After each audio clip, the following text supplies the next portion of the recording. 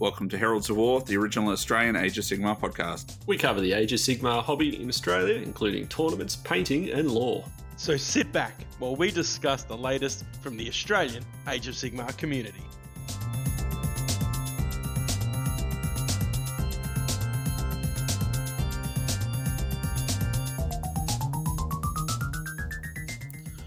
Hello and welcome to Heralds of War, episode 5 of series 2. I'm your host Clint, and I'm joined tonight by my two wonderful co-hosts, Adam. Hello. And Travis. Good evening. And tonight we are going to talk our favourite AOS models. But first of all, how are you doing this evening, Adam? Doing very well, thank you, Clint. I'm just coming off 2 weeks of school, holiday, rest and relaxation. It has been fantastic. Got down to Melbourne for 4 days to be able to catch up with friends and family over Easter. Went on some adventures with the family. Got a little bit of hobby in. It's been a lovely 2 weeks up here. This time of year too, up on the border, it's just unreal weather. Like every day is mid-20s, sunny. It's perfect time of the year. So it's been real good. Cool. Very cool. Travis, how are you travelling? Yeah, pretty good. Been a bit of random sickness going through the family in the last couple of weeks, so been a little bit hectic and busy, but everyone's coming out the other side now. Easter break was great. Got to I took a couple of sneaky extra days off, so ended up having a 6-day break, which is really nice. Got a bit of hobby done, but not as much as I would have liked, but illness and all kept that a little bit constrained, but otherwise I'm pretty good at the moment. How about you, Clint? Doing well, yeah. I only had sort of the Easter break off, but I was working from home before that because Brisbane decided to have some COVID go through it, and because I'd been in Brisbane, I was under their rules, so I had to stay at home and do all that sort of stuff leading up to Easter. So that sort of we're like, we'll just stay home for Easter. But I have been smashing out some hobby, which we'll talk about shortly. So, as I mentioned at the start, our topic for this evening is going to be our favourite AOS models, and we're also going to pick some worst ones. And we haven't discussed it before, what's on our list beforehand, so we should have some interesting little crossover and some surprises, I feel, so that'll be good. But before all of that, let's talk Hobby Heralds. So, Adam, yes, what have you been up to? Well, look, in regards to hobby done, I have come across a guy who's been doing some great painting guides for Cursed City, which I have been in the process of assembling and painting. And I think it's a guy who goes by the name of Garfy. From Tale of Painters. Yep. And his guides for Cursed City have been great. They're all done as blogs. So they're all broken down step by step and, anywhere between sort of 16 and 20 odd steps. And it's a really good combination of sort of basing, highlighting, and shading, but using usually contrasts to shade and contrasts mixed with Lamian medium in order to get the right effect out of it. And he does a lot of blending on the models with the use of the contrasts and the watered down or the mediumed down contrasts. And I've been really liking the effect. It's Cursed City. The models don't need to look golden demon ready, especially, the bat swarms and the rat swarms. But they still look really good. And so it's been good doing that and looking forward to playing some games of Cursed City at the Borderline Club over the coming months. Very cool. So you managed to get a box. Trav, you managed to get a Cursed City box? Yeah, I got one. Yep. Awesome. After my usual sites, when I went up for pre-order, I actually fell asleep on the couch, and I woke midday up on a Saturday. Yeah, it was good. Hey, excuse me, it was daylight savings time then, so it was 1 o'clock, all right? Yeah, so I woke up at 8 minutes past 1, and the two places I'd normally buy stuff from were both sold out already. So then but managed to sneak in and get one before it all disappeared, so it's good. Cool. Yeah. Any other hobby other than Curse City, Adam, or? Do you mean including games played, or are we talking just hobby?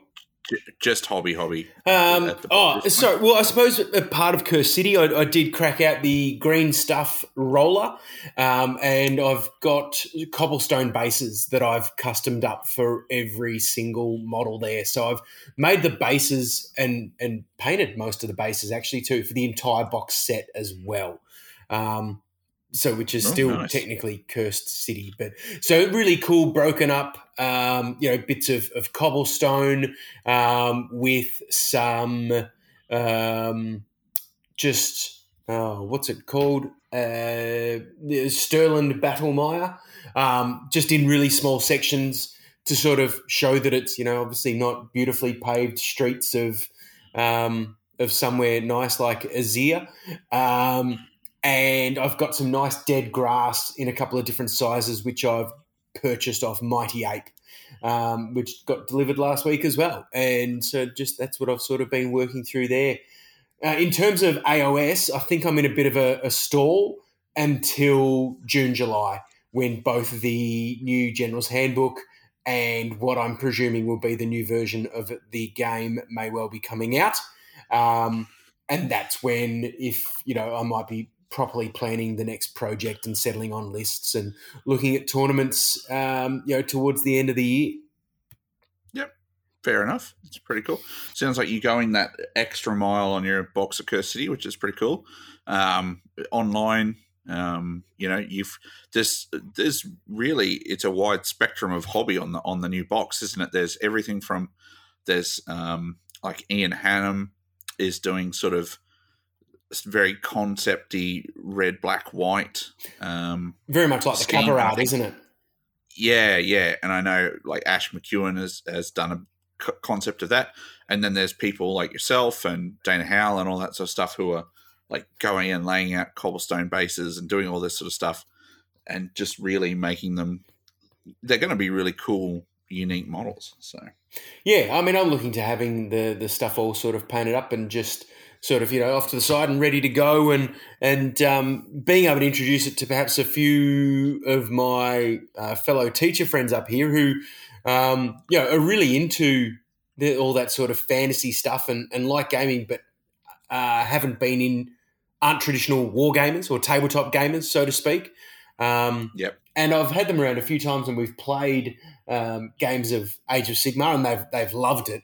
But due to them having other interests or numerous children or lots of different reasons, that they're at a point in their lives where jumping into a hobby on the scale of Warhammer is not necessarily what they're looking for. But I'm hoping that's where something like a Curse City might hook them in.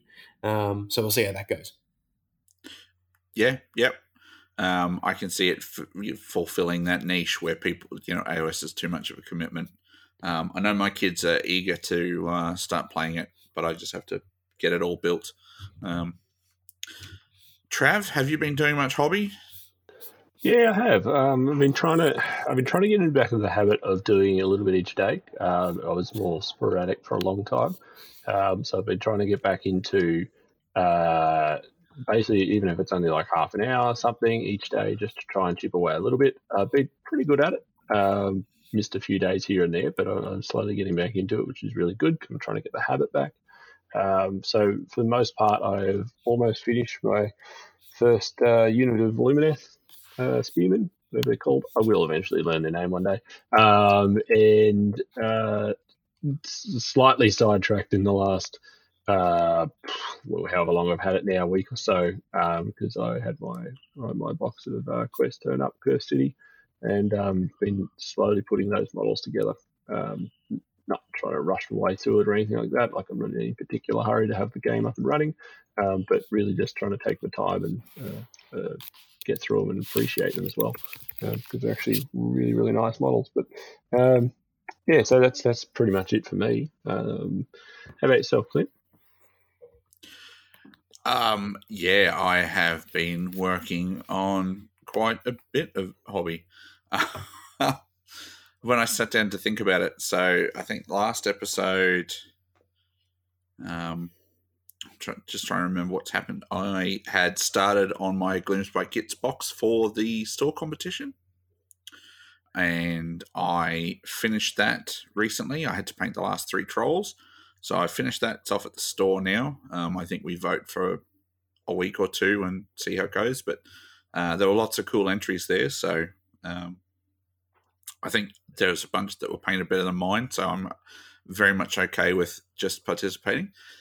I have painted.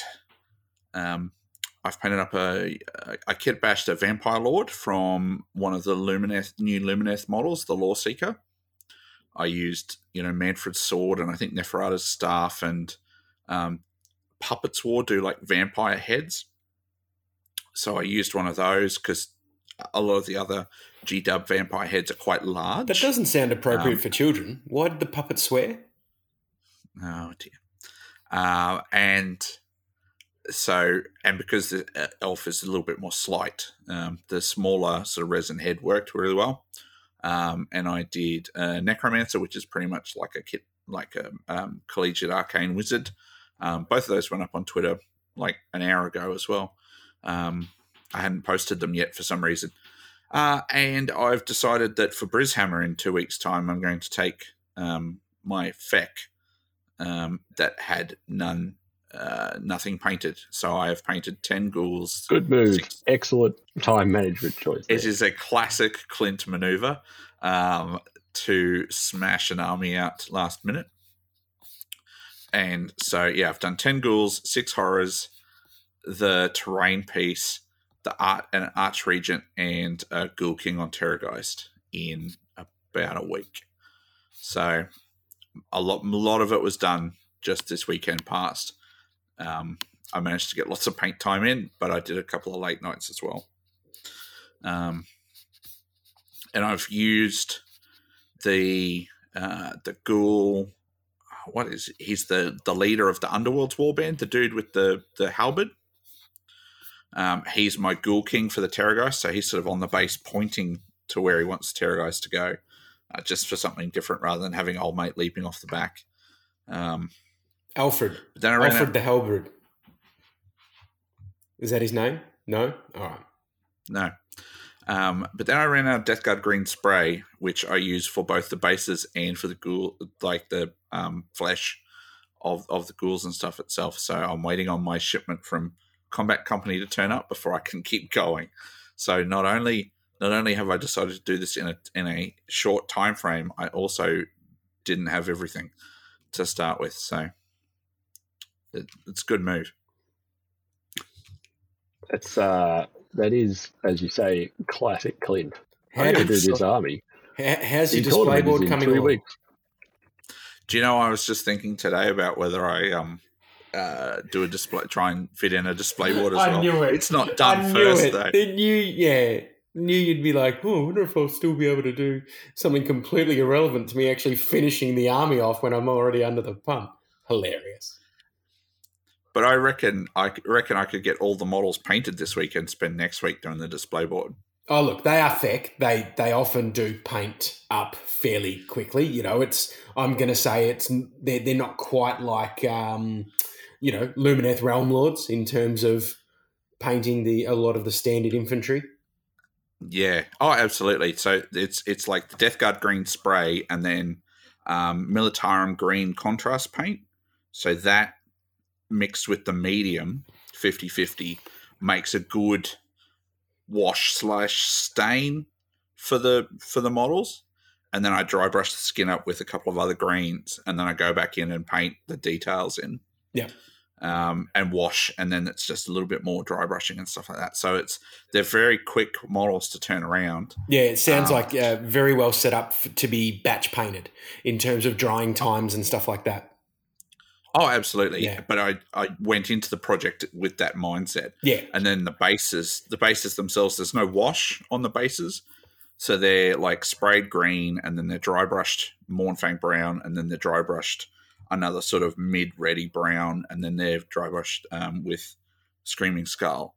So they've got the green gives it a weird sort of tint that you can sort of see through the different colors of dry brush and under the cork and stuff like that. Yeah, right. But because there's no washes to dry, you can just smash the bases out by you can do 20 bases in a very short amount of time. Yeah, you're probably more limited with having a clean dry brush rather than needing to wait for paint to dry on the bases themselves.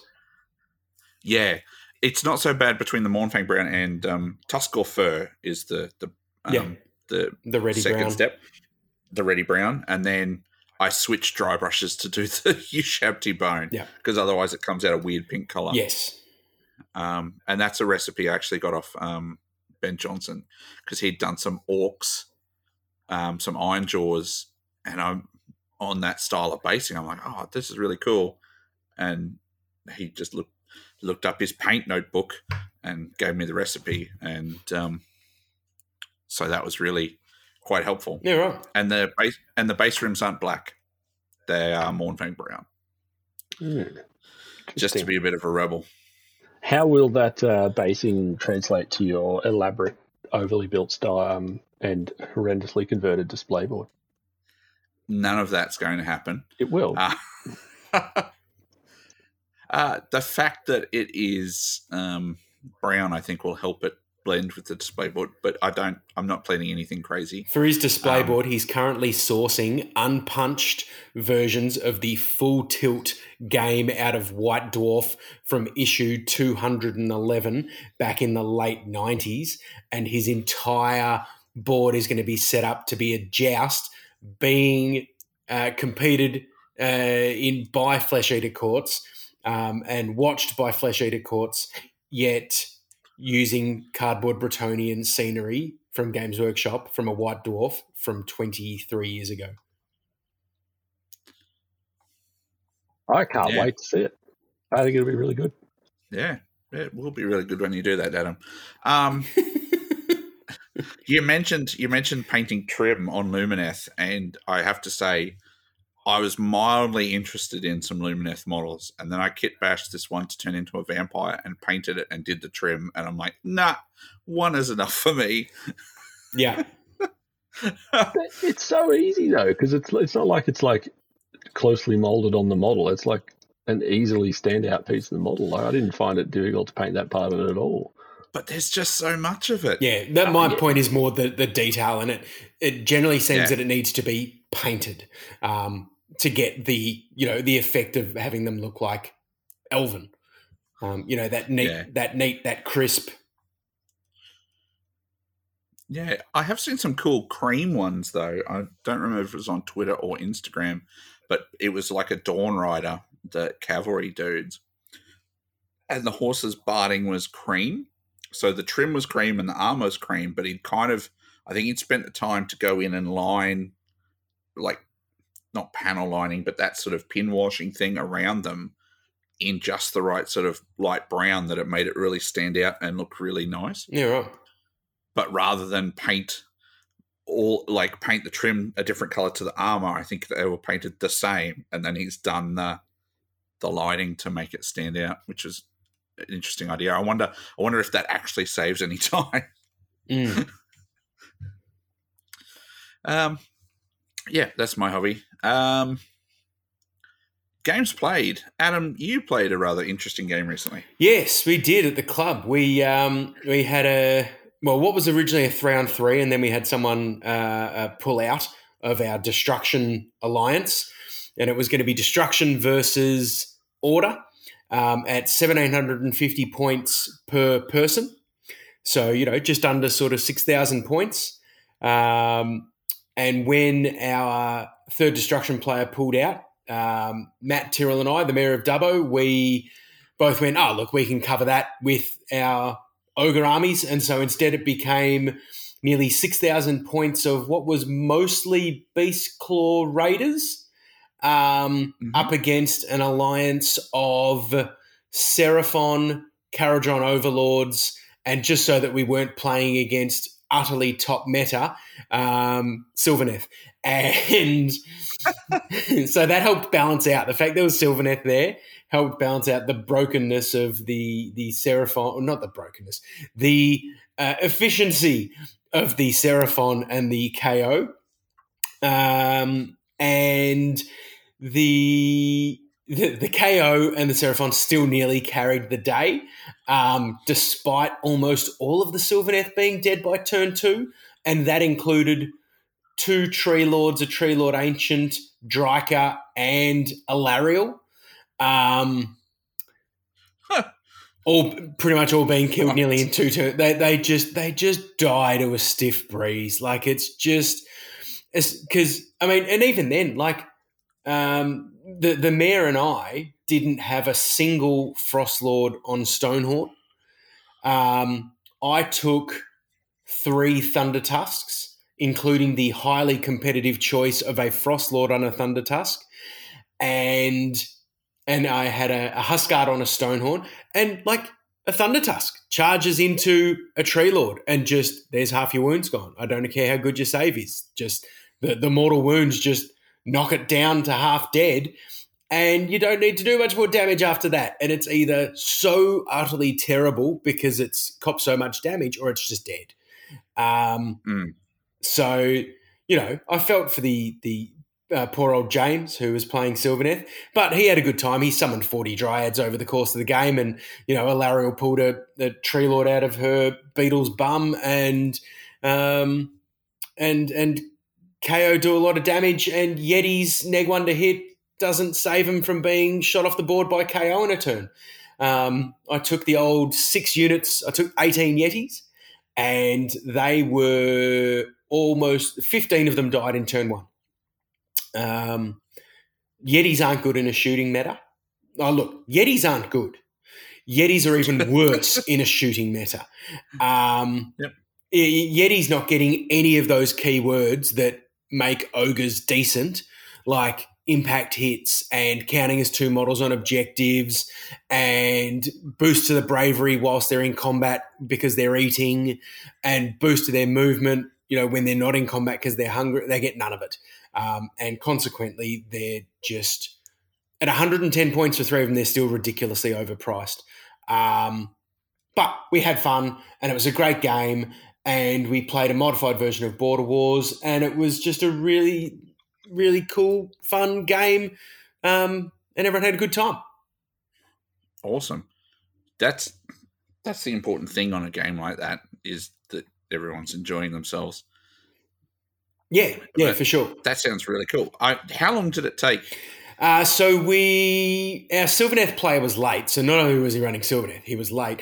So I reckon we got 2 turns done between, I'm going to say, sort of just after 9 and lunchtime.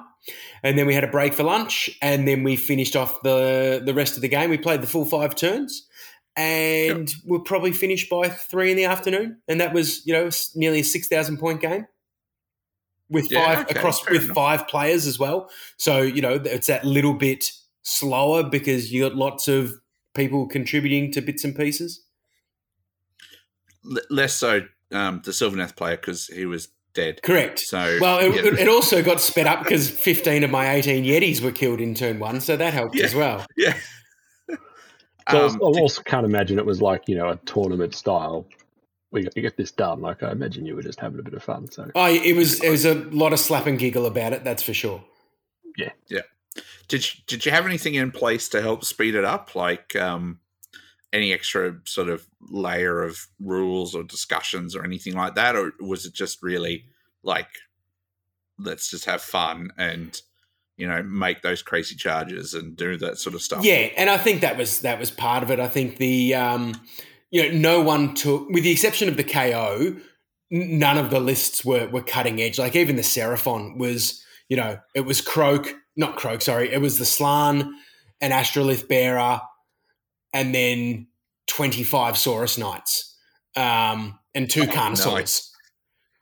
So fun. And fun dinosaurs. Yeah, that's right. And he had that formation which makes Saurus Knights slightly less terrible, but still fairly terrible. And that was sort of it. That was it for the most part. And look, it was good. It was great. It worked fine for us. Cool. Travis, with the sickness and stuff in the family, I imagine you haven't had a chance to play games? Yeah, no, unfortunately not. No games in for me, so I'll have to pass on that one. How about you, Clint? So I've gone to a couple of events since the last episode. So first of all was an event at GW Mount Gravatt. It was their Blade and Bones. It was an interesting format because they're under some fairly strict COVID things that they have to do for their play area. So it was like 2 days and 2 games on each day. So it was like a 4-game event, which was quite interesting. And then we got there on the morning of the first day, and there'd been some community cases of COVID in Brisbane, and they were like, and Cam from the store is like, okay, well, we can't guarantee that it's not going to get worse and we'll have to not open tomorrow. So they changed it on a vote from the players from the 2 days, 4 games to a 1 day with 3 games. Okay, that's good on the fly. Like, yeah, they're just like, well, they just wanted to make sure people got to play lots of games, as many games as they could. And everyone was pretty fine with it. I think there was like one dude who had something planned for the evening, so he didn't turn up for the end game. And that's fair enough. Like, it's last minute change. Yeah. So in that event, I got to play against 3 people I'd not played before. I played against Nathan from Toogoolawah and his Nighthaunt. He comes to Toowoomba stuff all the time, but we just never crossed paths. And then I played a newer guy, and he had Iron Jaws, and he proceeded to beat Catacross's face in with his dude on Maw Crusher in turn 1. Ooh. Yeah. I was nice, and he was trying to move his Maw Crusher, and he hadn't seen where he could put it in and get it for the charge. And I'm like, oh, well, why don't you just put it there? Because this guy's not played enough. Oh, so you tried to sucker him in. Yeah, mate, you're like, just see this Catacross guy. Like, he's not that good. I reckon if you get him in there, you'll be all right. And in your head, you're like, oh, I'm so going to kill your Maw Crusher, you noob. And then he's just had hot dice and taken out Catacross on his ear. And you're like, oh, yeah, I was doing that because I'm a good sport. That is absolutely not what happened, because he was trying to get to Catacross to start with. So now that you've won an event, you're just power mad, power gaming, trying to sucker punch the noobs in. Well, this was the event that I, spoiler alert, actually won. So I was going to say, I was surprised you haven't. Are we still talking about you winning this event? That was like 4 episodes ago, I'm sure. I didn't. No, we haven't talked about it on the podcast yet, and I didn't bring it up. It was you who brought it up. So I lost Catacross. I think he got in turn 1 and didn't quite kill Catacross, but then he got priority and then Mighty destroyed the dude to kill him in the hero phase. And I'm like, that's going to be painful, because we were playing Places of Arcane Power. So I had Catacross and 2 Soul Masons. Right. Okay. In a hero mission. So losing Catacross first up was really quite painful. The Soul Mason's what? 5 wounds or 4 up there? He's 6 wounds and a 5 up. Oh, it's even worse. There you go. And a 5-inch movement. So, yeah, that was interesting. And then Catacross hurt the Maw Crusher, and then the Maw Crusher hurt my catapult, and then I killed the Maw Crusher. But then, so he had 2 War Chanters, and I had 2 Soul Masons. So even in a stand-up fight, he's winning that. So I had to try and kill his characters so that I could just get onto the objectives and then win. And I did by 1 point in the end. So it was like, losing Catacross first up was terrifying, because he literally makes OBR work. That's what he does. Yes. Yeah. He is worth every one of his 500 points, and so when you lose lose him in your first turn, it was bad. And then I played Scott Wyatt. Now he's a guy. I don't want to say new to the scene, because I think he's been playing Warhammer for a while, but he's just started coming to Toowoomba and Brisbane tournaments a fair bit, and he was playing OBR, and now he's switched to Daughters. So we were playing. So he's a power gamer. That's what you're telling me, Clint. That's not what I'm saying. I wish you could quit putting words in my mouth, but anyway, that's just how this works. Scott's chasing the new hotness. Gotcha. Scott's playing an efficient army, and we were playing Blade's Edge. Yeah. And I think this is the most intense game of Warhammer that I have ever played, because he's got Morathi and a big unit of the bow snakes and some Sisters of Slaughter. And my Stalkers did work in this game. They killed a ton of bow snakes. Eventually, they killed Morathi. I won a clutch priority towards the end of the game that... no, that's not right.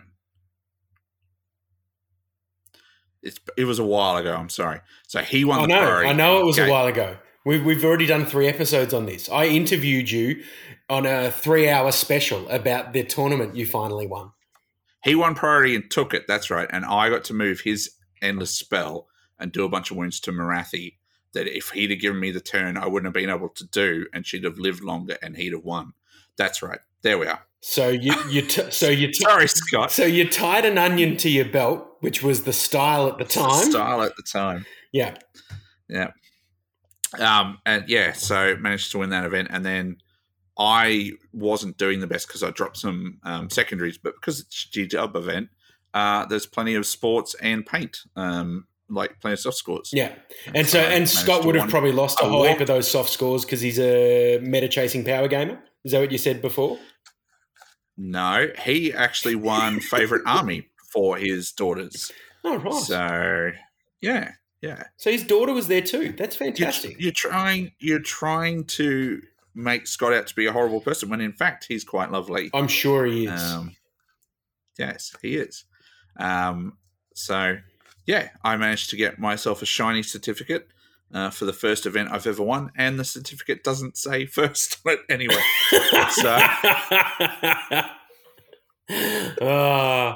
it's like, so now I have to compare it to the Facebook post that says I won. Yeah. If otherwise people are like, what is that? Well, what is this? Matt Tyrrell runs a group on Facebook about receiving Warhammer certificates. You can join that and you guys can swap war stories. Yeah, indeed. Yeah. Does he really run a group about Warhammer certificates? No. Nor is he the mayor of Dubbo. I've not said a true thing in the last 20 minutes. Why would I start now with something so utterly random like the mayor of Dubbo, the current master, runs a group on Facebook about Warhammer certificates? Oh, look, I just never know with you. All right, for all I know, you actually created the group and invited to do it or something. You can tell we haven't recorded in a while. It's been a while. Oh, dear. So there was that. And then last weekend, or the weekend before last, I played at Battle Station in another 3-round event, and I got a win, a loss, and a draw. Wonderful. And all I'll say about that day is Fireslayers are... I can't actually say the word on the podcast. Poopy. Dwarves? Exactly.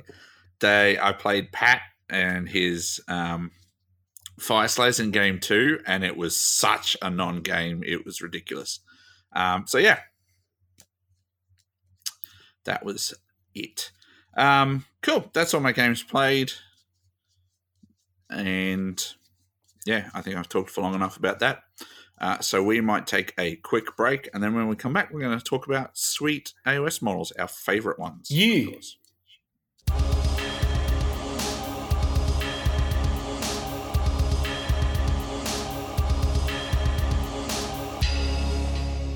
So we're back, and we're going to talk about our favorite AOS models from each Grand Alliance, and we're also going to talk about one stinker per Grand Alliance as well that we've all sort of chosen.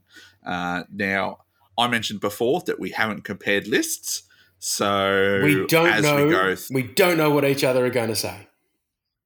absolutely, and I think as we go through, you'll probably find some people going, "Oh, I hadn't really considered that model," or there might be. I reckon it'd be quite cool if there's like one or two models in here that we're all in agreement on, like as being like top for that Grand Alliance. It'd be very interesting.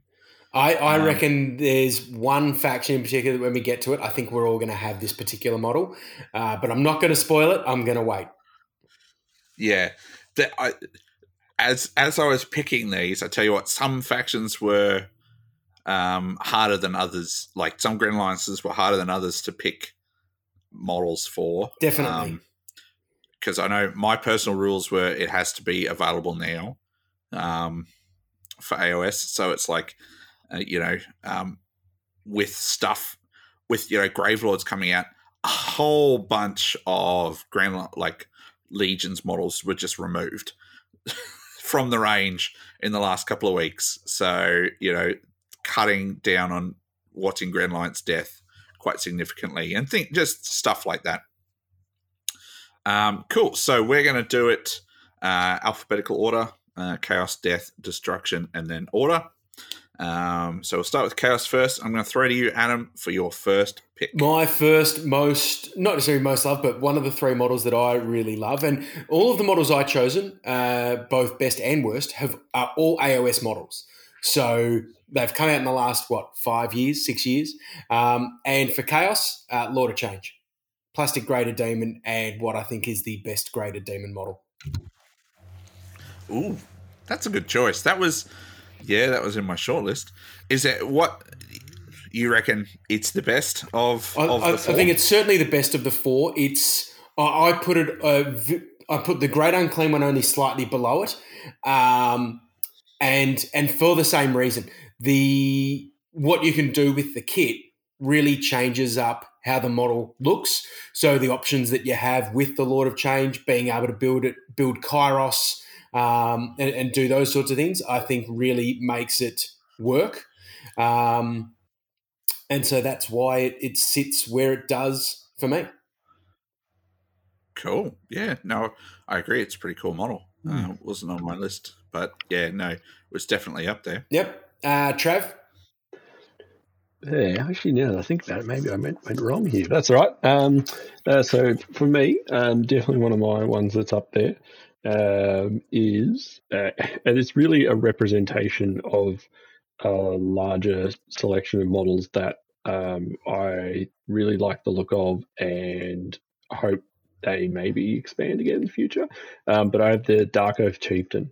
So really, he's sort of the one I've picked as representing that classic barbarian style that exists in a few spots now. So you've got the Chieftain, the War Queen, the Underworld's Warband, stuff like that. Yep. So had the Chieftain on there for sure. Cool. That's a cool choice. Yeah.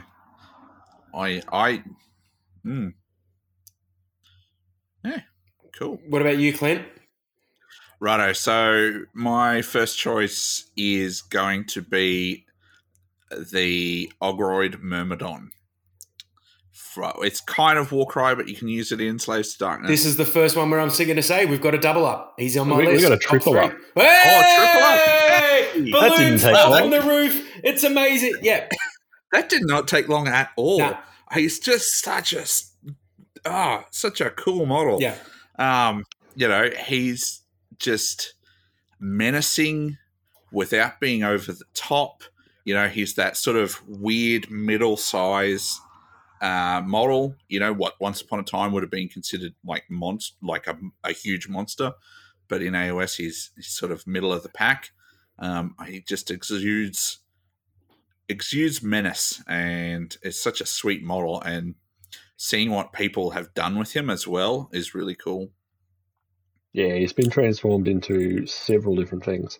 A couple I saw recently. I know recently I saw one that used him as the upper half of a Shaggoth, Dragonoda Shaggoth. Looks really cool. Yeah, there's a couple of those around. Yeah, definitely. I turned mine into a Doombull, Minotaur Lord.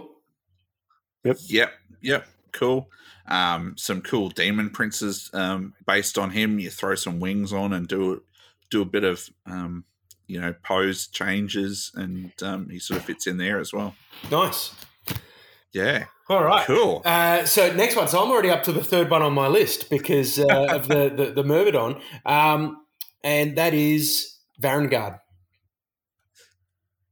Okay. I think yeah. as a kit, as a box, like I think it's a fantastic box. I think unreal. The character, the sort of options that you have in there, it's a cracking box. And every time I see those models when they've been lovingly painted up, they just never fail to take my breath away. Yeah, they're really cool. And they're interesting to see people's individual take on them. There's so many bits in that kit that everybody's got their own sort of interpretation, and they're almost then just a bit store for the rest of the army as well. Mm-hmm. There's a local guy, Brad, who's got his Varangard done up in purple, and they are cracking models. Trav, what about your next one? Likewise, I'm down to my number 3. So I actually had Skull Reapers as my number 3. So a little bit older, but I really like the look of them. They're I have put them together before, and at the time I just remember that like you can probably assemble 20 of them without making the same model twice. Like they're a really nice kit. Quite like them. Funnily enough, though, I'm not as big a fan as the Wrathmongers with the flails and stuff. But the Skull Reapers, though, with the demon weapons and stuff, really like them. It's definitely a cool bit of kit. And I feel too that for the few Khorne players that are out there still running Khorne, I reckon if they were about 150 points for a unit, you'd see a lot more of them on the table. Yeah, I can't speak to their effectiveness on the table. They're good. I've not seen them. They're good, but I think they're currently 180 points or 170 points for a 5 probably a model, little bit too expensive. 5 model 15 wound unit that's movement 5. Yeah, it's fair enough. Yeah, Clint, what's your next one? So my next one is the Khorne Skull Grinder, the dude with the flaming anvil. Yeah, definitely a cool model. I love that model. Yeah. So much. He just, when he came out, I'm like, wow, that is such a cool model. Let's face it, he's swinging a flaming anvil. Yes. But he's just got that kind of, he's got the cool Khorne helmet. He's got the muscles on his muscles. Absolutely. The anvil's got the Khorne symbol on it. He's got the hammer, because they're like the smiths for Khorne, aren't they? They make the demon blades and stuff like that. Yeah. It's just such a cool model. I haven't painted one up yet, but it's definitely it's in my GW wish list. So now, just so that you don't go twice in a row, I will say I do also have an honourable mention for every single faction as well. So just as a quick honourable mention, and then you can go to the last one on your list. I had the Infernal Enraptress from Slaanesh. Playing that harp, springing out of the guy's back. I thought that was. I think that's the coolest model in the Slaanesh range. But with that being said, Clint, what's the last one on your list? I had Archaon. Ugh. Alrighty. Adam doesn't agree, but okay. That's why these lists are subjective. No, they're not. You're wrong. You don't like him? Oh, look, he's okay, but he's just a meh. Like, I See, don't know. have you painted one? Oh no. Okay. See, I thought that until I painted one for Chris Welfare. And then as I'm painting it, I'm like, this is a really cool model. Took me forever to paint, not just in procrastination time, but also actual putting brush to model. Well, because you were also charging Chris by the hour, so that's why it took. Absolutely. Like Chris, that took me 75 hours to paint. Money, please. It probably did take me that long, but it was about over the space of about 2 years. So, I think he's the biggest model on my list as well across all of the factions, across all of the Grand Alliances. But I just think it's just such a cool model. The dragon's awesome. The wingspan. Yeah, I think it was kind of one of those models when it came out. We're like, wow, okay, AOS means business. All right, moment of truth. Worst model. Okay. So as I said, I've chosen only models that have been released in AOS. Yeah. The worst that I've got, the Korgorath. Oh, okay. It's still only available in that that same push fit model from the original starter set from 6 years ago. Whenever you have more than one, they still look like they're all surfing. And it could be a really cool mid-sized monster that comes with a whole heap of options, and it's not. It's a massive miss in my I feel. Interesting. Travis? So for me, and this one's older than AOS, but the Skull Cannon / Blood Throne, whatever else you can make out of it, in the Khorne range. For what is Khorne meant to be, not this sort of delicate-looking, balanced thing, it just doesn't fit. Like, it looks like it's because it's like a bicycle basically with a cannon on the back, right, and 3 guys hanging off it. Like it doesn't look like Khorne to me. I would agree. Yeah, it's an interesting model. Once again, having painted one, it's very interesting. Yeah, well, I think I own. I'm going to say 3,500 points of painted Khorne. I do not own a single Skull Cannon. That's fair. Okay, my worst pick. I feel like we're picking on Khorne here too, because mine's Sylar and Fingram. Yeah, garbage model. He came out at a weird time when they were kind of trends. I think if I'm placing it correctly in the sort of chronologically, he came out at a weird time when they were doing monster models in Finecast, and so there were still limitations on what they could do. He looks like a big weird monkey thing with a tail, and the tail's only purpose in the way that it's sculpted is to help it stand because it touches the ground as well. And it's older than AOS, but I think it was like it was out in the last year or two before AOS in that end time space. So we've all picked Khorne as our worst model, which is really interesting. Poor Khorne. Poor Khorne. But it's got some fantastic ones in there as well. That's the crazy thing. Yeah. It's hot and cold. But anyway. Well, I think we picked 2 Khorne units as the best ones as well. So yeah. Okay, Death. Adam, what's your first pick for? Okay, your so my first pick model? for Death, and this is the one that I thought we would all actually have. Black Coach. Yep. Bingo. Yep. Triple up. Yeah. Also, I was like, because even in the Death faction, like this is This and Destruction I probably had to really think long and hard about, but the Black Coach was far and away, boom, easily top of the list. I think it's the nicest model that exists in the Death range, in my opinion. I think it's a cracker. Yeah, excellent reimagining of an old model as well. Yeah. Like, No, massive improvement. And the old model wasn't terrible. especially not for its time either. No. Like, what, the original Black Coach would have been 6th ed?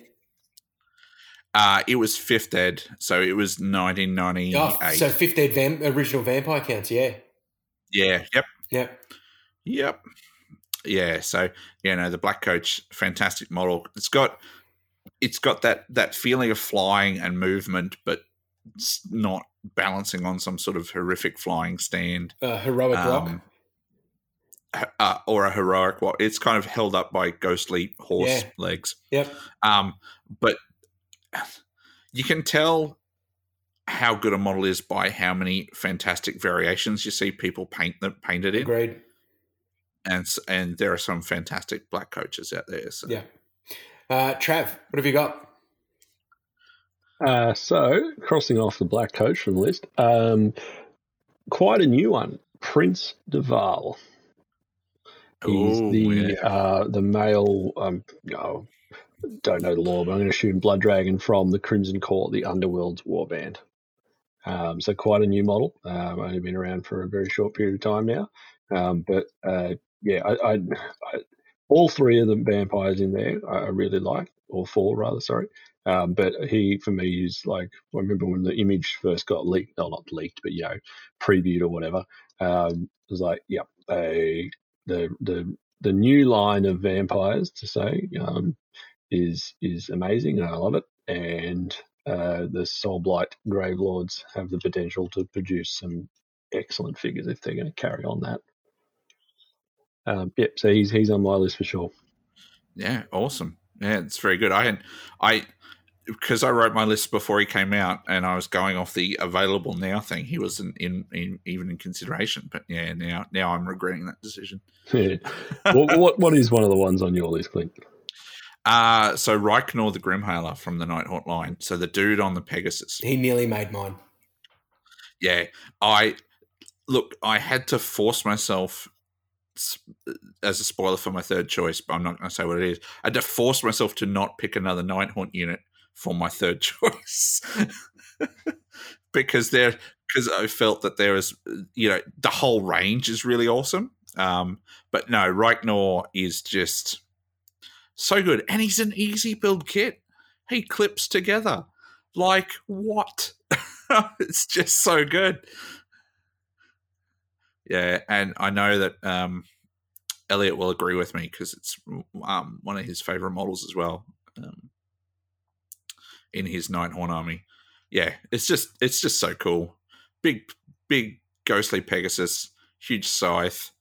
He's got a heroic. The candles, yeah, he's got a heroic statue that he's sort of flying past. But once again, we don't have any flight stands or anything like that, so that's pretty cool. Yep. What's your next? I wanted to try and find something from the OBR range that I liked. And the Mortison Soulkeeper is it. The Soul Reaper? I thought it was the Soulkeeper. Maybe autocorrect there has changed that for me. The one with the scythe, and he's got the cool ghostly stuff coming out of the scythe. Yep, the one that no one plays. Yeah, probably, yeah. Yeah. I think he's the coolest. I think he's the coolest model in that whole range. Okay. Yeah, he's a pretty cool model. I haven't bought one yet, but I know when it was previewed, I went, "Ooh, you could make a really cool Necromancer out of that," and then I've never done that. So, Trav. Yeah, what's so I have my final one for the list then. I pronounce it wrong. The Mirrormorn Banshees. Mew Mew. The Mirrormorn Banshees. The Mirrormorn. Mirrormorn. Another easy to build kit. Moo Banshees. Yeah. yeah, I just really like them. When I first saw them, I was just like, yep, they are amazing, and I just think they fit that really sort of ghostly feel as a standout for me in the Nidorn range, actually. But yeah, I quite like them. Cool. Yeah, and yeah, as Adam said, they're another easy build kit. So I think you've picked 2 easy build kits because the Underworld's Warbands are easy build as well. So like it's there you go.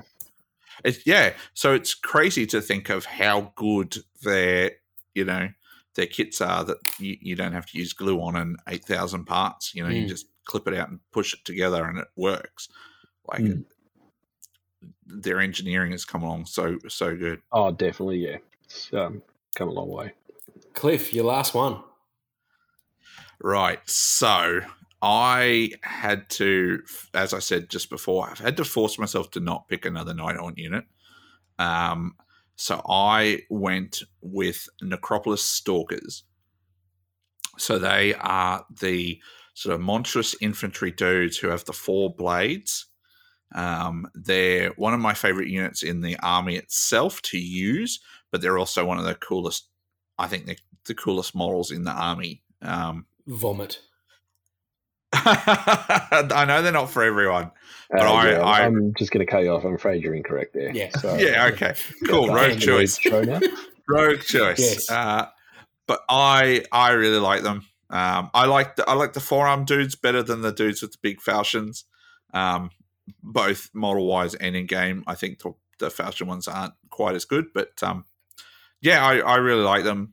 A lot of people don't like their 4 faces, but I think that's pretty cool as well. Yeah. So have I just picked off somebody's worst model from the range? Well, we'll get to that. My worst model. Well, I've still got my last one because I got to say go. The Black Coach and knock all of your lists down to 2. My last one is an endless spell. Oh, and it's the Corpse Mare Stampede. Oh, yeah. The Flesh Eater Quartz Endless Spell. I think that is the coolest looking endless spell with those dead horses rising up out of the ground, the zombie horses rising up out of the ground. I reckon they just look absolutely unreal. Yeah, that's a good choice. Yeah, I initially had the White Lord on Steed that's been revealed as the third one, but I swapped them around because... or I swapped it out because the model's not out yet. All right, Trav, worst. Worst, I have written any Bone Reapers model with a smiley face. Oh, I've got the entire OBR range. Sorry, Clint, that's why you're wrong. Yeah. And this is from someone who at one point was was closely contested between this and Lumineth to actually do an army of these models. And part of the OBR army choice was replace every head. Yep. Literally worst model, almost the entire OBR range. That's a cop-out. You have to pick one. And then narrowed down on the Mortis and Soul Mason. The Necropolis Stalkers because they've got 4 heads and it's 4 times the things to hate. The Mortis and Soul Mason sits on that stupid chair with bone legs, just you don't like the chicken legs, right? Okay, wow. I feel personally attacked. Did you sculpt it? Did you design the miniature? Yeah, I've built 2 of them in now. Wow. Okay. So lots of love for the OBR. Yeah. So they're just not for me. That's cool. If they're not for you, they're not for you. That's fair enough. What's your worst, Clint? Did this hurt you having to choose a worst death model? I tell you what, it was hard because they took out a bunch of stuff. So, like, if we'd have done this 3 months ago, it would have been Bat Swarms or something like that. Fellbat, something from 1998 that they've just continued to use in the range, but they culled all that. So in doing the cull, they took out my favorite model ever, which is Mantrid on his horse, but they also took out the worst death models at the same time.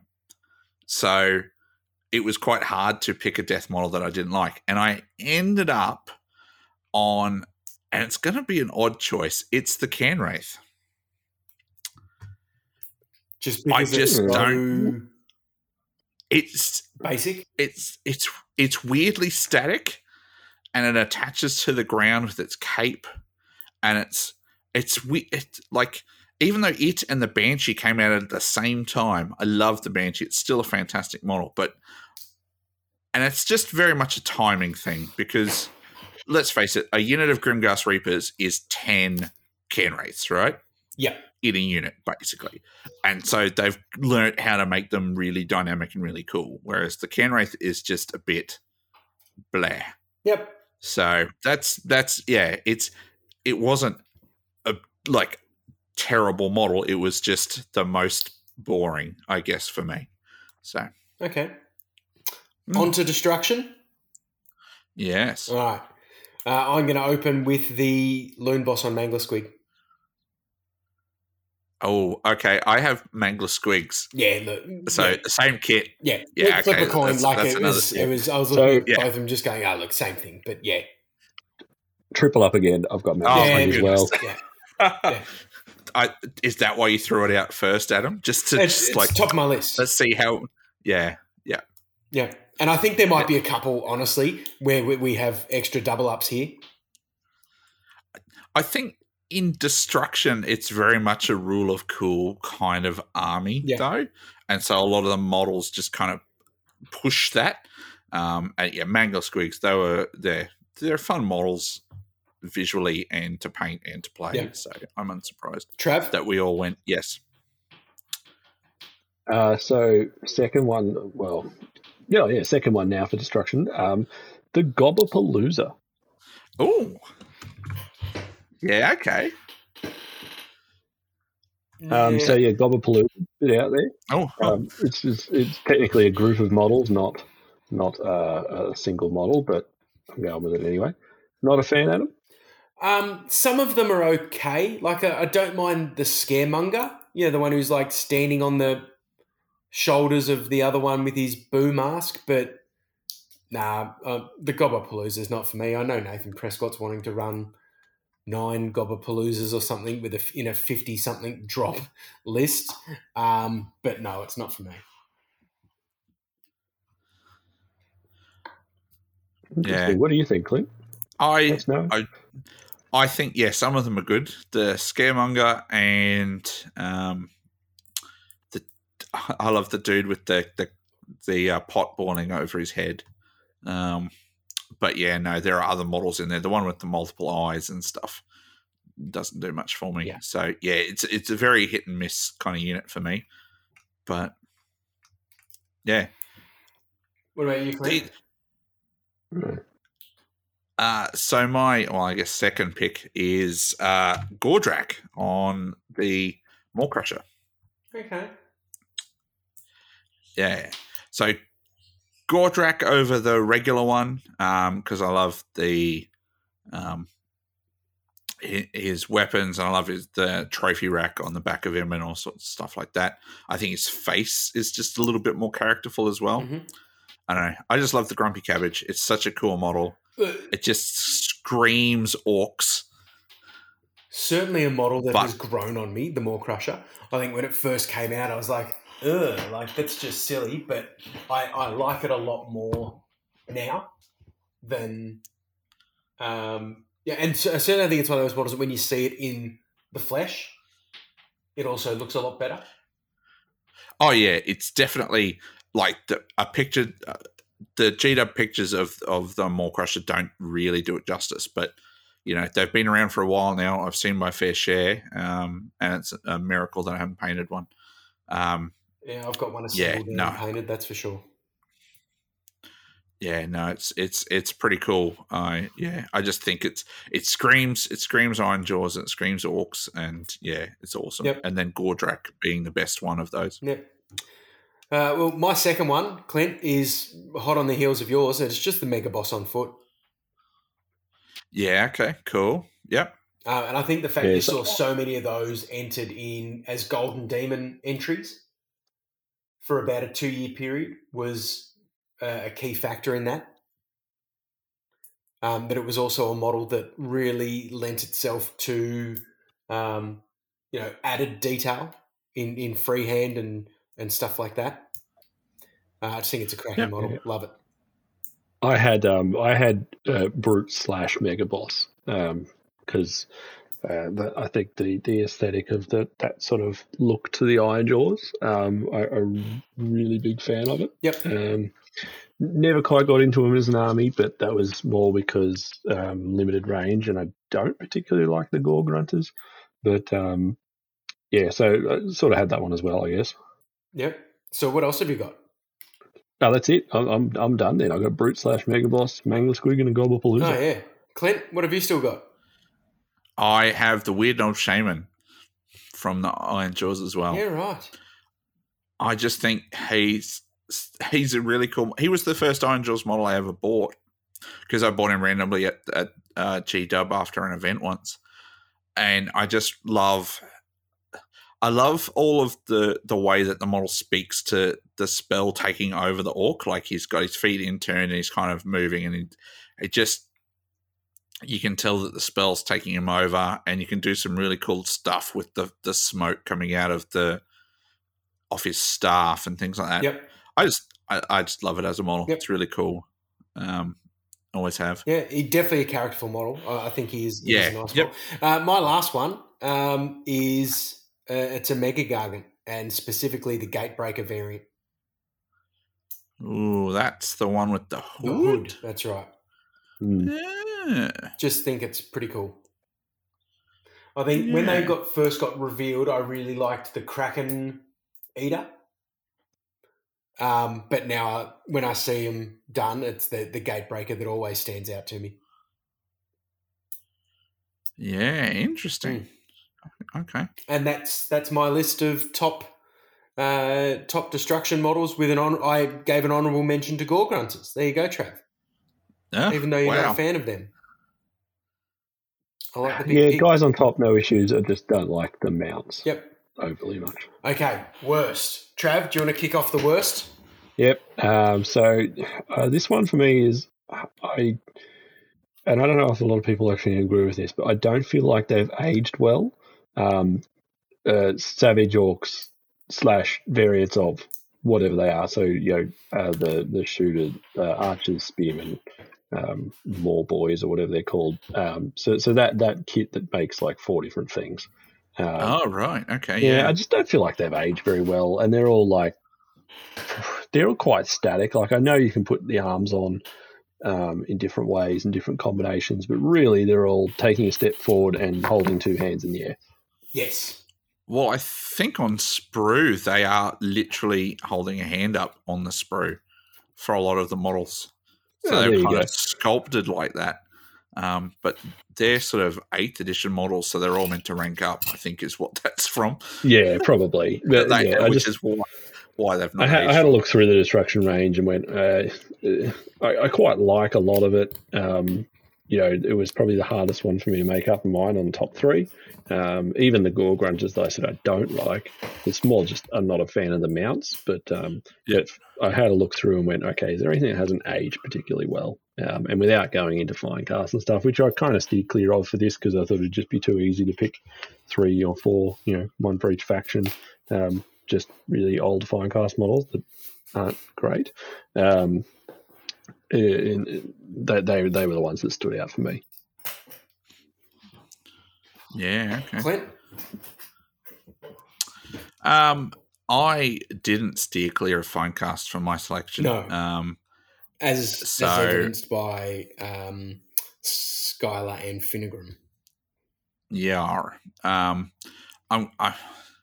The Gorger from the More Tribes range. The sweatiest ogre in the range. It is a model that was made in about 2004 or something like that, and has rarely seen the tabletop since, and it's just not good. It's very much just not aged well, because I did try not to pick old stuff because by default, but like I quite like all of the new destruction stuff. So, yeah, I had to reach back. And an honourable or dishonourable mention was to the Butcher. So just that older ogre stuff was really, yeah. Well, my worst is actually still a fairly recent model. Loon Boss on foot. The guy with the two-handed weapon? That dumb banana helmet. I know it's supposed to be a bad moon, but it looks like he's wearing a banana. And the part of the reason I think that people love goblins so much is the animation that's in the face of a goblin model, and they've covered it.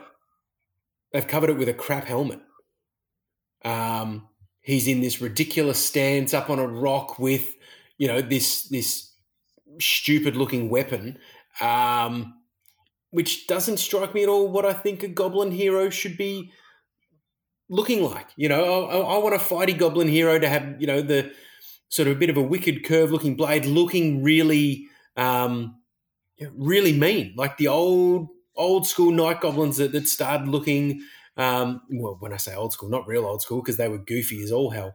But when they changed that aesthetic sort of in and around 6th or 7th edition, when that plastic kit came out, and they had that more sinister look to them, and I feel that they lost it by giving him a helmet and covering up those features. Yeah, I can understand. He definitely doesn't have the same sort of look as, the dude riding the giant squig or the mangler squig or anything like that. Or a scragrot or a fungoid or any of that. Just misses that menace. Yep. Yeah, I do understand that. I don't mind it as a model, but I can see exactly why your reasoning for not liking it. I can absolutely agree with. Yeah. Good. Yeah. Yeah, don't like the helmet either. He was close to one of my for my worst piss selection, but it looks less like a banana if you don't paint it yellow. I think that's half of the issue as well. Well, yeah, it probably doesn't help, but I've just painted one for this box, and mine's pink, I think, so it looks less like a banana. I avoided yellow on purpose. Cool. Order. Adam, what was your first order selection? Ironclad. Yeah. Okay. Cool. Yeah. I still do. I don't ever want to have to paint one because I think it would be like, I think it's more than Archaon.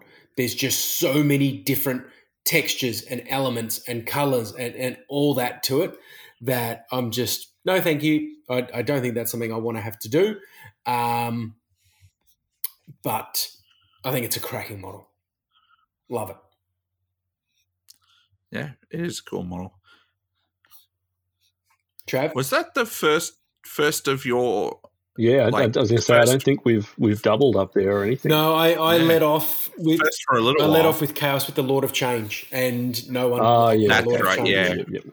And then we all dinged on my choice off after. Correct. That. Yeah. And then fair enough. To be fair, this was second on my list, the Ironclad. Oh.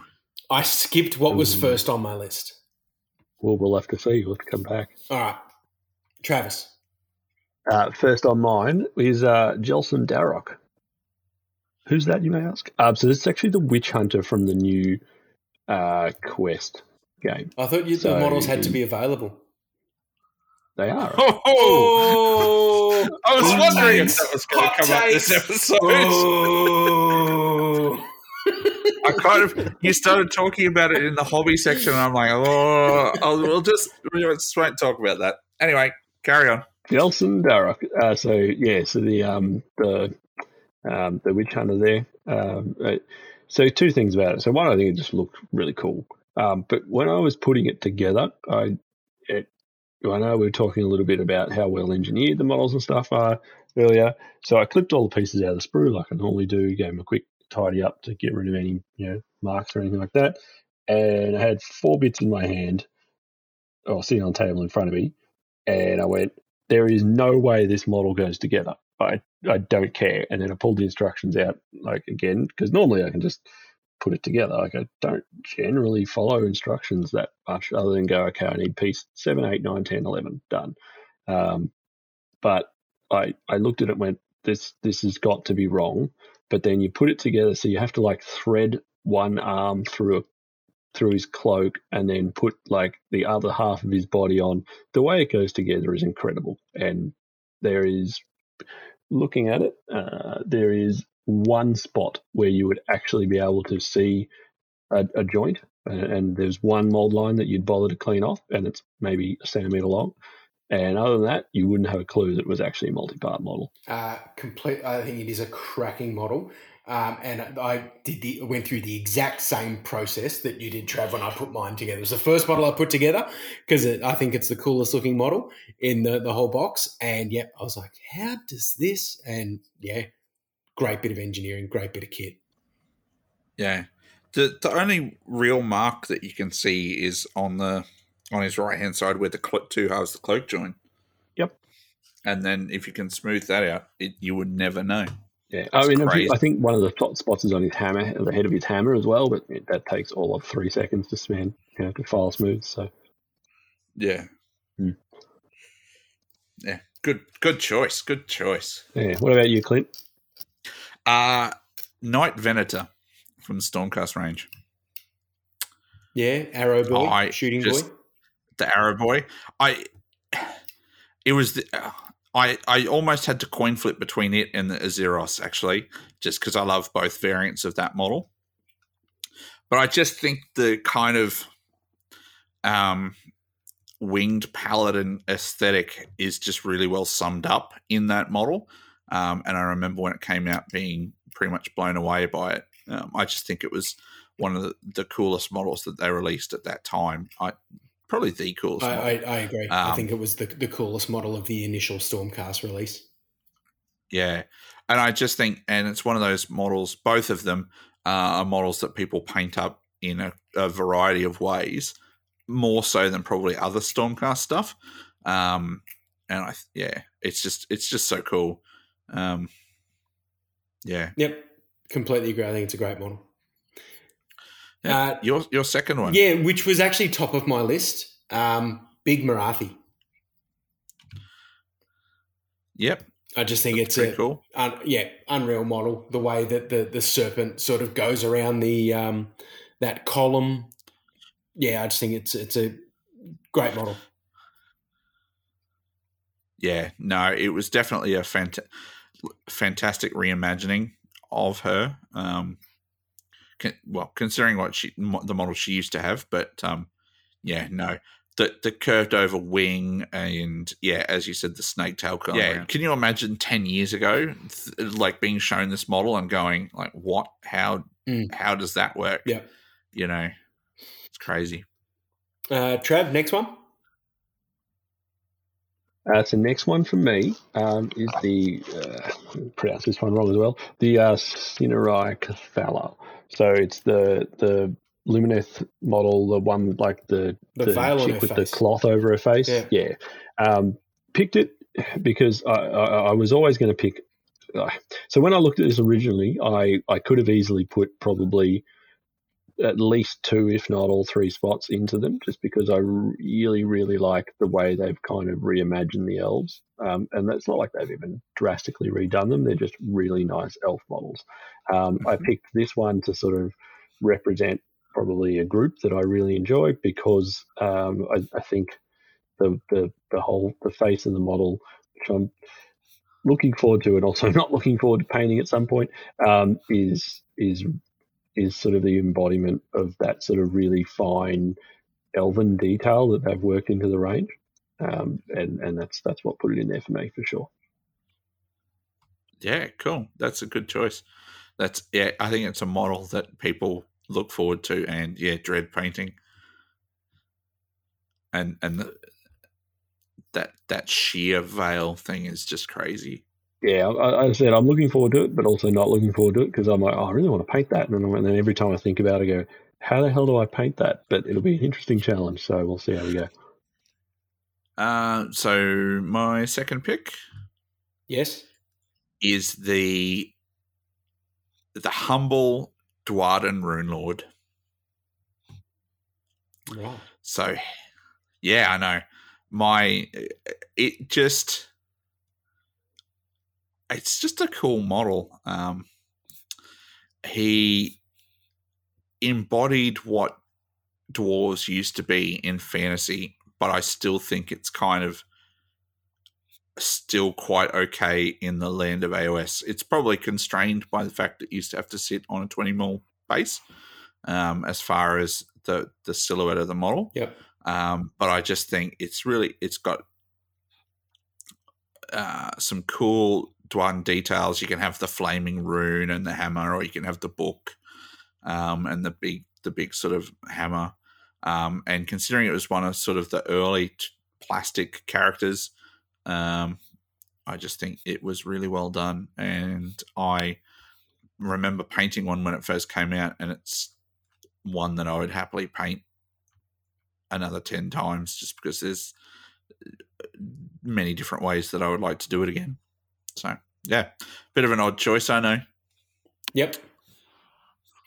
My last one, Lotan. Yeah, okay. Anyone with an octopus on their shoulder, they're cool in my book. If only he wasn't terrible in game. Yeah, that's right. Oh, well, then you'd see a few more. Yeah, definitely. Yep. Let's face it, it was one of the models that everybody talked about when Idoneth were previewed. And then when they came out, and then obviously everyone went, "Oh, he's terrible," and then you never saw him again. But no, it's a sweet model. It's really cool. Trav, last one. Last one for me in the models I really like category is the humble Sequitur. So Stormcast.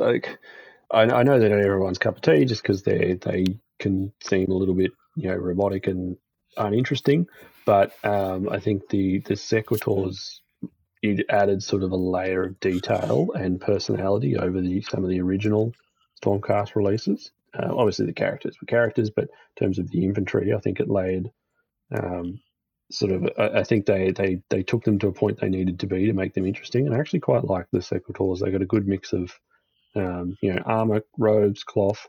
They have some different options for the head, which is always nice. And I just quite like the way they come together.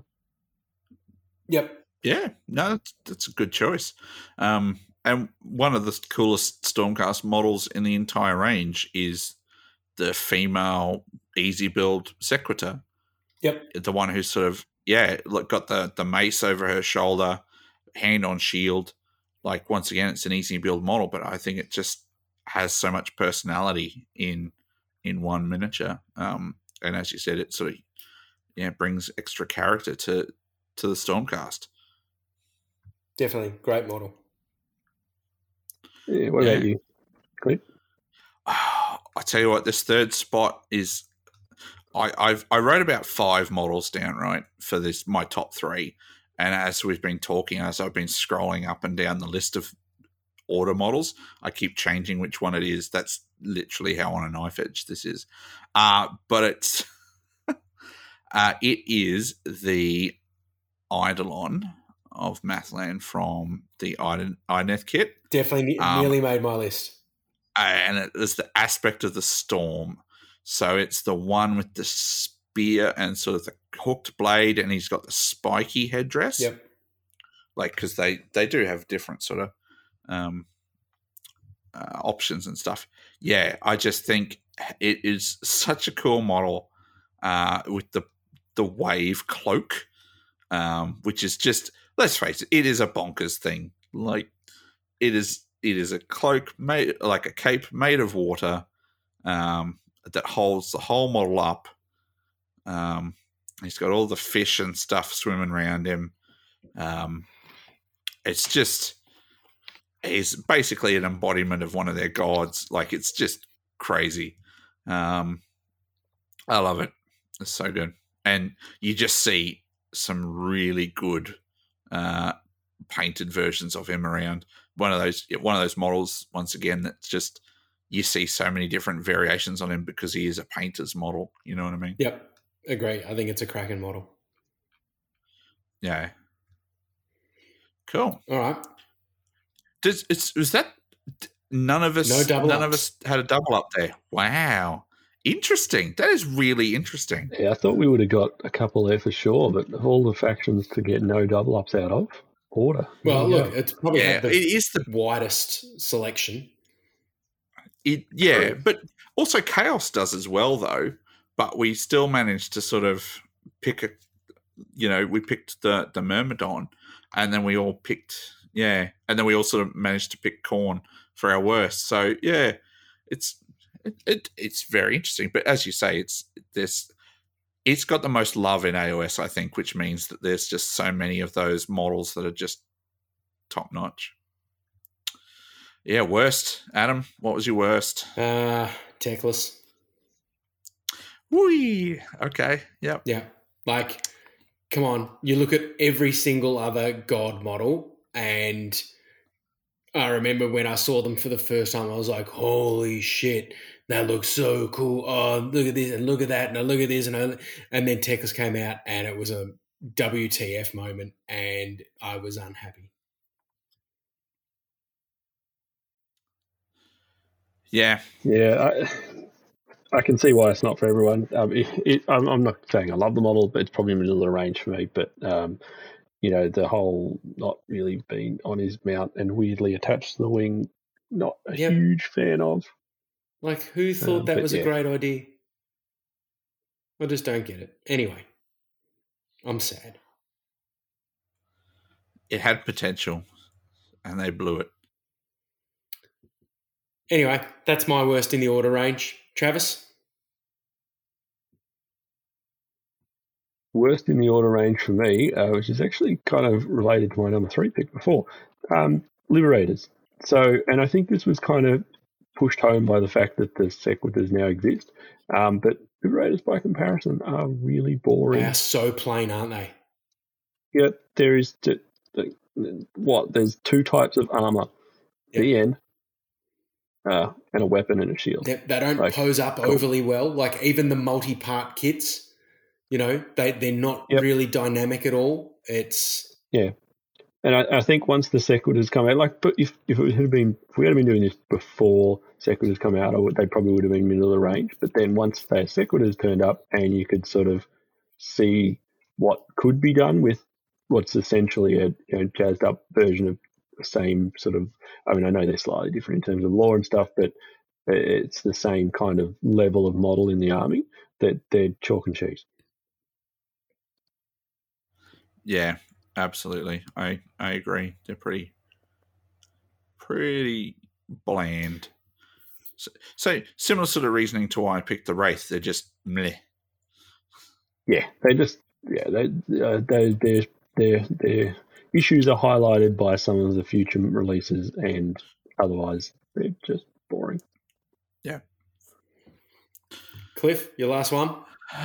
Last one, and once again I returned to the Finecast stable to pick mine because I had real struggles otherwise. Punching down, Clint. Punching down. Look,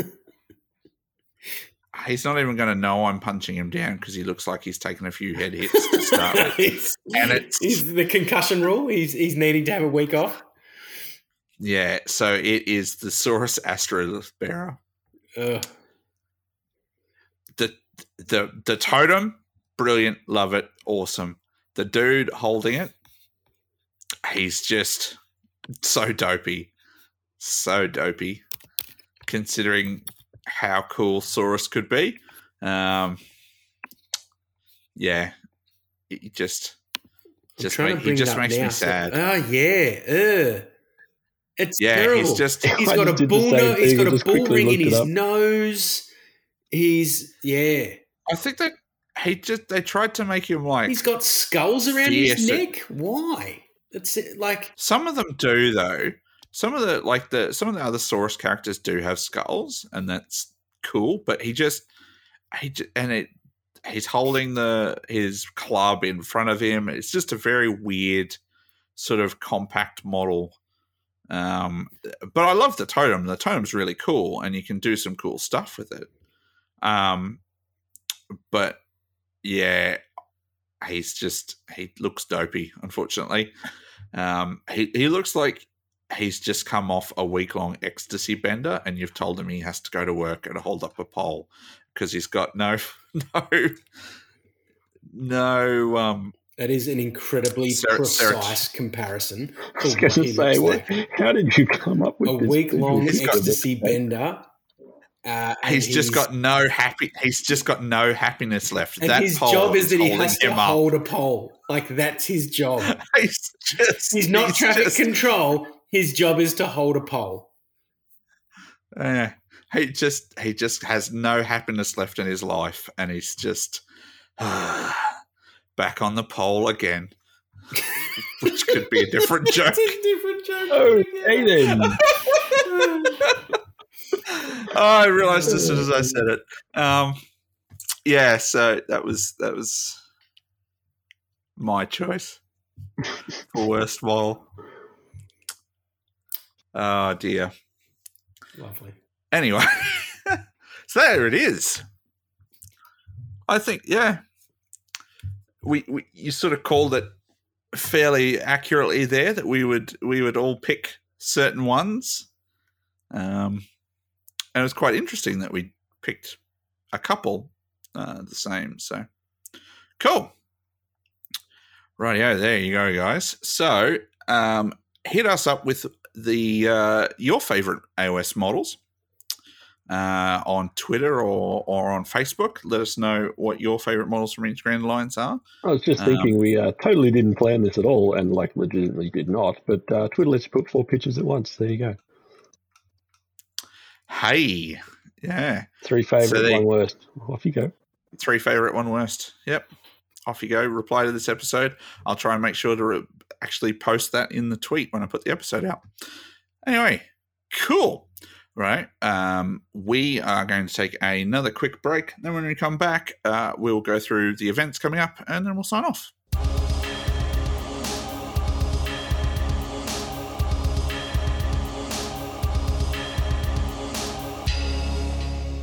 And we're back with a quick update on the upcoming events. So coming up in May, so not too far away now. 1st and 2nd of May, we have Brishammer Chaotic in Brisbane, Queensland. On the 15th of May, we have Goulburn Smash in Goulburn.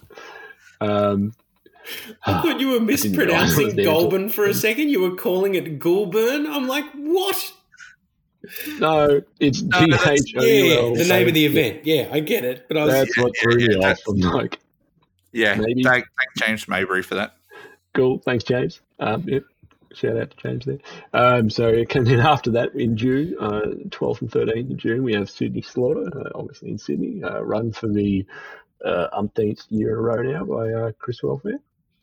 And on the same weekend, we have the Rural Rampage down in Bendigo, Victoria. A little bit further ahead, on August 28th and 29th, we have the Toowoomba Open, which funnily enough is in Toowoomba, Queensland. Who would have thunk it? Yeah. Should do that. Just run an event like, here's the Brisbane Showdown. We'll run it in Perth. October the 13th to 17th, we have the Sydney GT. That's clearly a typo. It's 13th to 17th. It's a 5-day tournament. Yeah, I just realised that. 5-day event, everybody. Get on it. I don't know. Whichever one of those is a weekend. It falls somewhere between the 13th and the 17th of October. Open up your calendars and we'll go from there. It's the 16th and 17th of October. There we go. I prefer to think it's a 5-day event, and Magro's just gone all in. And then much further ahead, November 6th and 7th, we have the Runax Team Championship, which getting along too should be good, with Clint, a couple of others. And on the same weekend again, still the opposite end of the country almost, the Sinfall Gaming GT down in Adelaide. So that's pretty much it for the year. Don't know if there's much else even thought about at this point after that. But those are the confirmed ones we have for now. So definitely a few events that people can get along to out there, covering a fair portion of the country. So stay safe, travel safe, and all that, obviously. But get out there and get some games in if you can. Yeah, I think with the exception of Runax, tickets are available for all of them and have sold well. Didn't Toowoomba Open sell out in 5 minutes? It did indeed. So not available for that either? So I imagine there's a wait list, and it's far enough out that that's a safe thing to be putting your name on. But I think there's still tickets available to Slaughter and the Rural Rampage and stuff like that. So, right. But the desire to play Hammers is pretty big, and so people are booking lots of events as far out as they can. So it's good though. Oh, yeah, for sure. I think it's great. I think we're really lucky here that we've been able to be sort of attending events and gaming clubs and that sort of stuff, really for the last few months when so many parts of the world haven't. Yeah. Lots of, I don't know if you guys have seen on Twitter, there's lots of garden hammer happening in England at the moment now that they can meet up outdoors and socially distance games. So there's lots of barbecues and that sort of stuff happening, which is pretty cool. Yeah, I always see the pictures from them and I'm like, why does everyone have an outdoor marquee ready to go? But apparently they do. So here we are. It's just in case it rains, being England. I know that, but who owns these things? I don't know. There was I saw somebody talk about upgrading their gazebo to get sides so the terrain stopped blowing around. Like they were taking this garden hammer seriously. Playing up in the Scottish Highlands.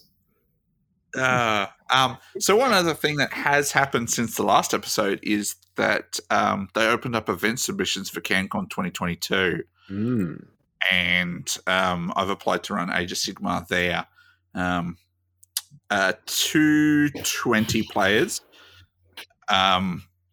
So not a jump, but we don't really know what it will look like at this point. So I think just sticking to what we've done previously is probably a safe bet at this point, and then we'll go from there. Haven't had the nod that it's going ahead yet, like that I've been approved, okayed to run Age of Sigmar, but I don't know why that would not be the case. So, yeah, it is I think it's the 23rd and 24th of January. So people should start booking leave for that weekend, 22nd and 23rd of January. And I think the holiday's not until the Wednesday, so probably want to book yourself a long weekend. But yeah, if you're in Australia or New Zealand, probably safe to book holidays. I can't see them letting other people into the country by then. Yeah. Just with the way that stuff's happening.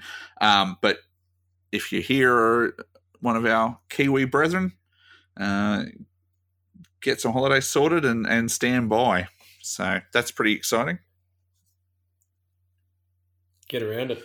Yeah, it'd be good to see it run again. Definitely missed it this year, not just because it's 10 minutes down the road for me, but it's always the big event that a lot of people really work towards. So hopefully it doesn't have any issues and we can pull it off again next year rather. Next year, yeah. Starting prep now. Rightio, cool. Unless anyone else has anything else to add, I think we might wrap it up there. All good. Wrap it up, Clint. Nah, covered it all. Rightio. Until next time, see you later, guys. Staff the poll, people. See ya.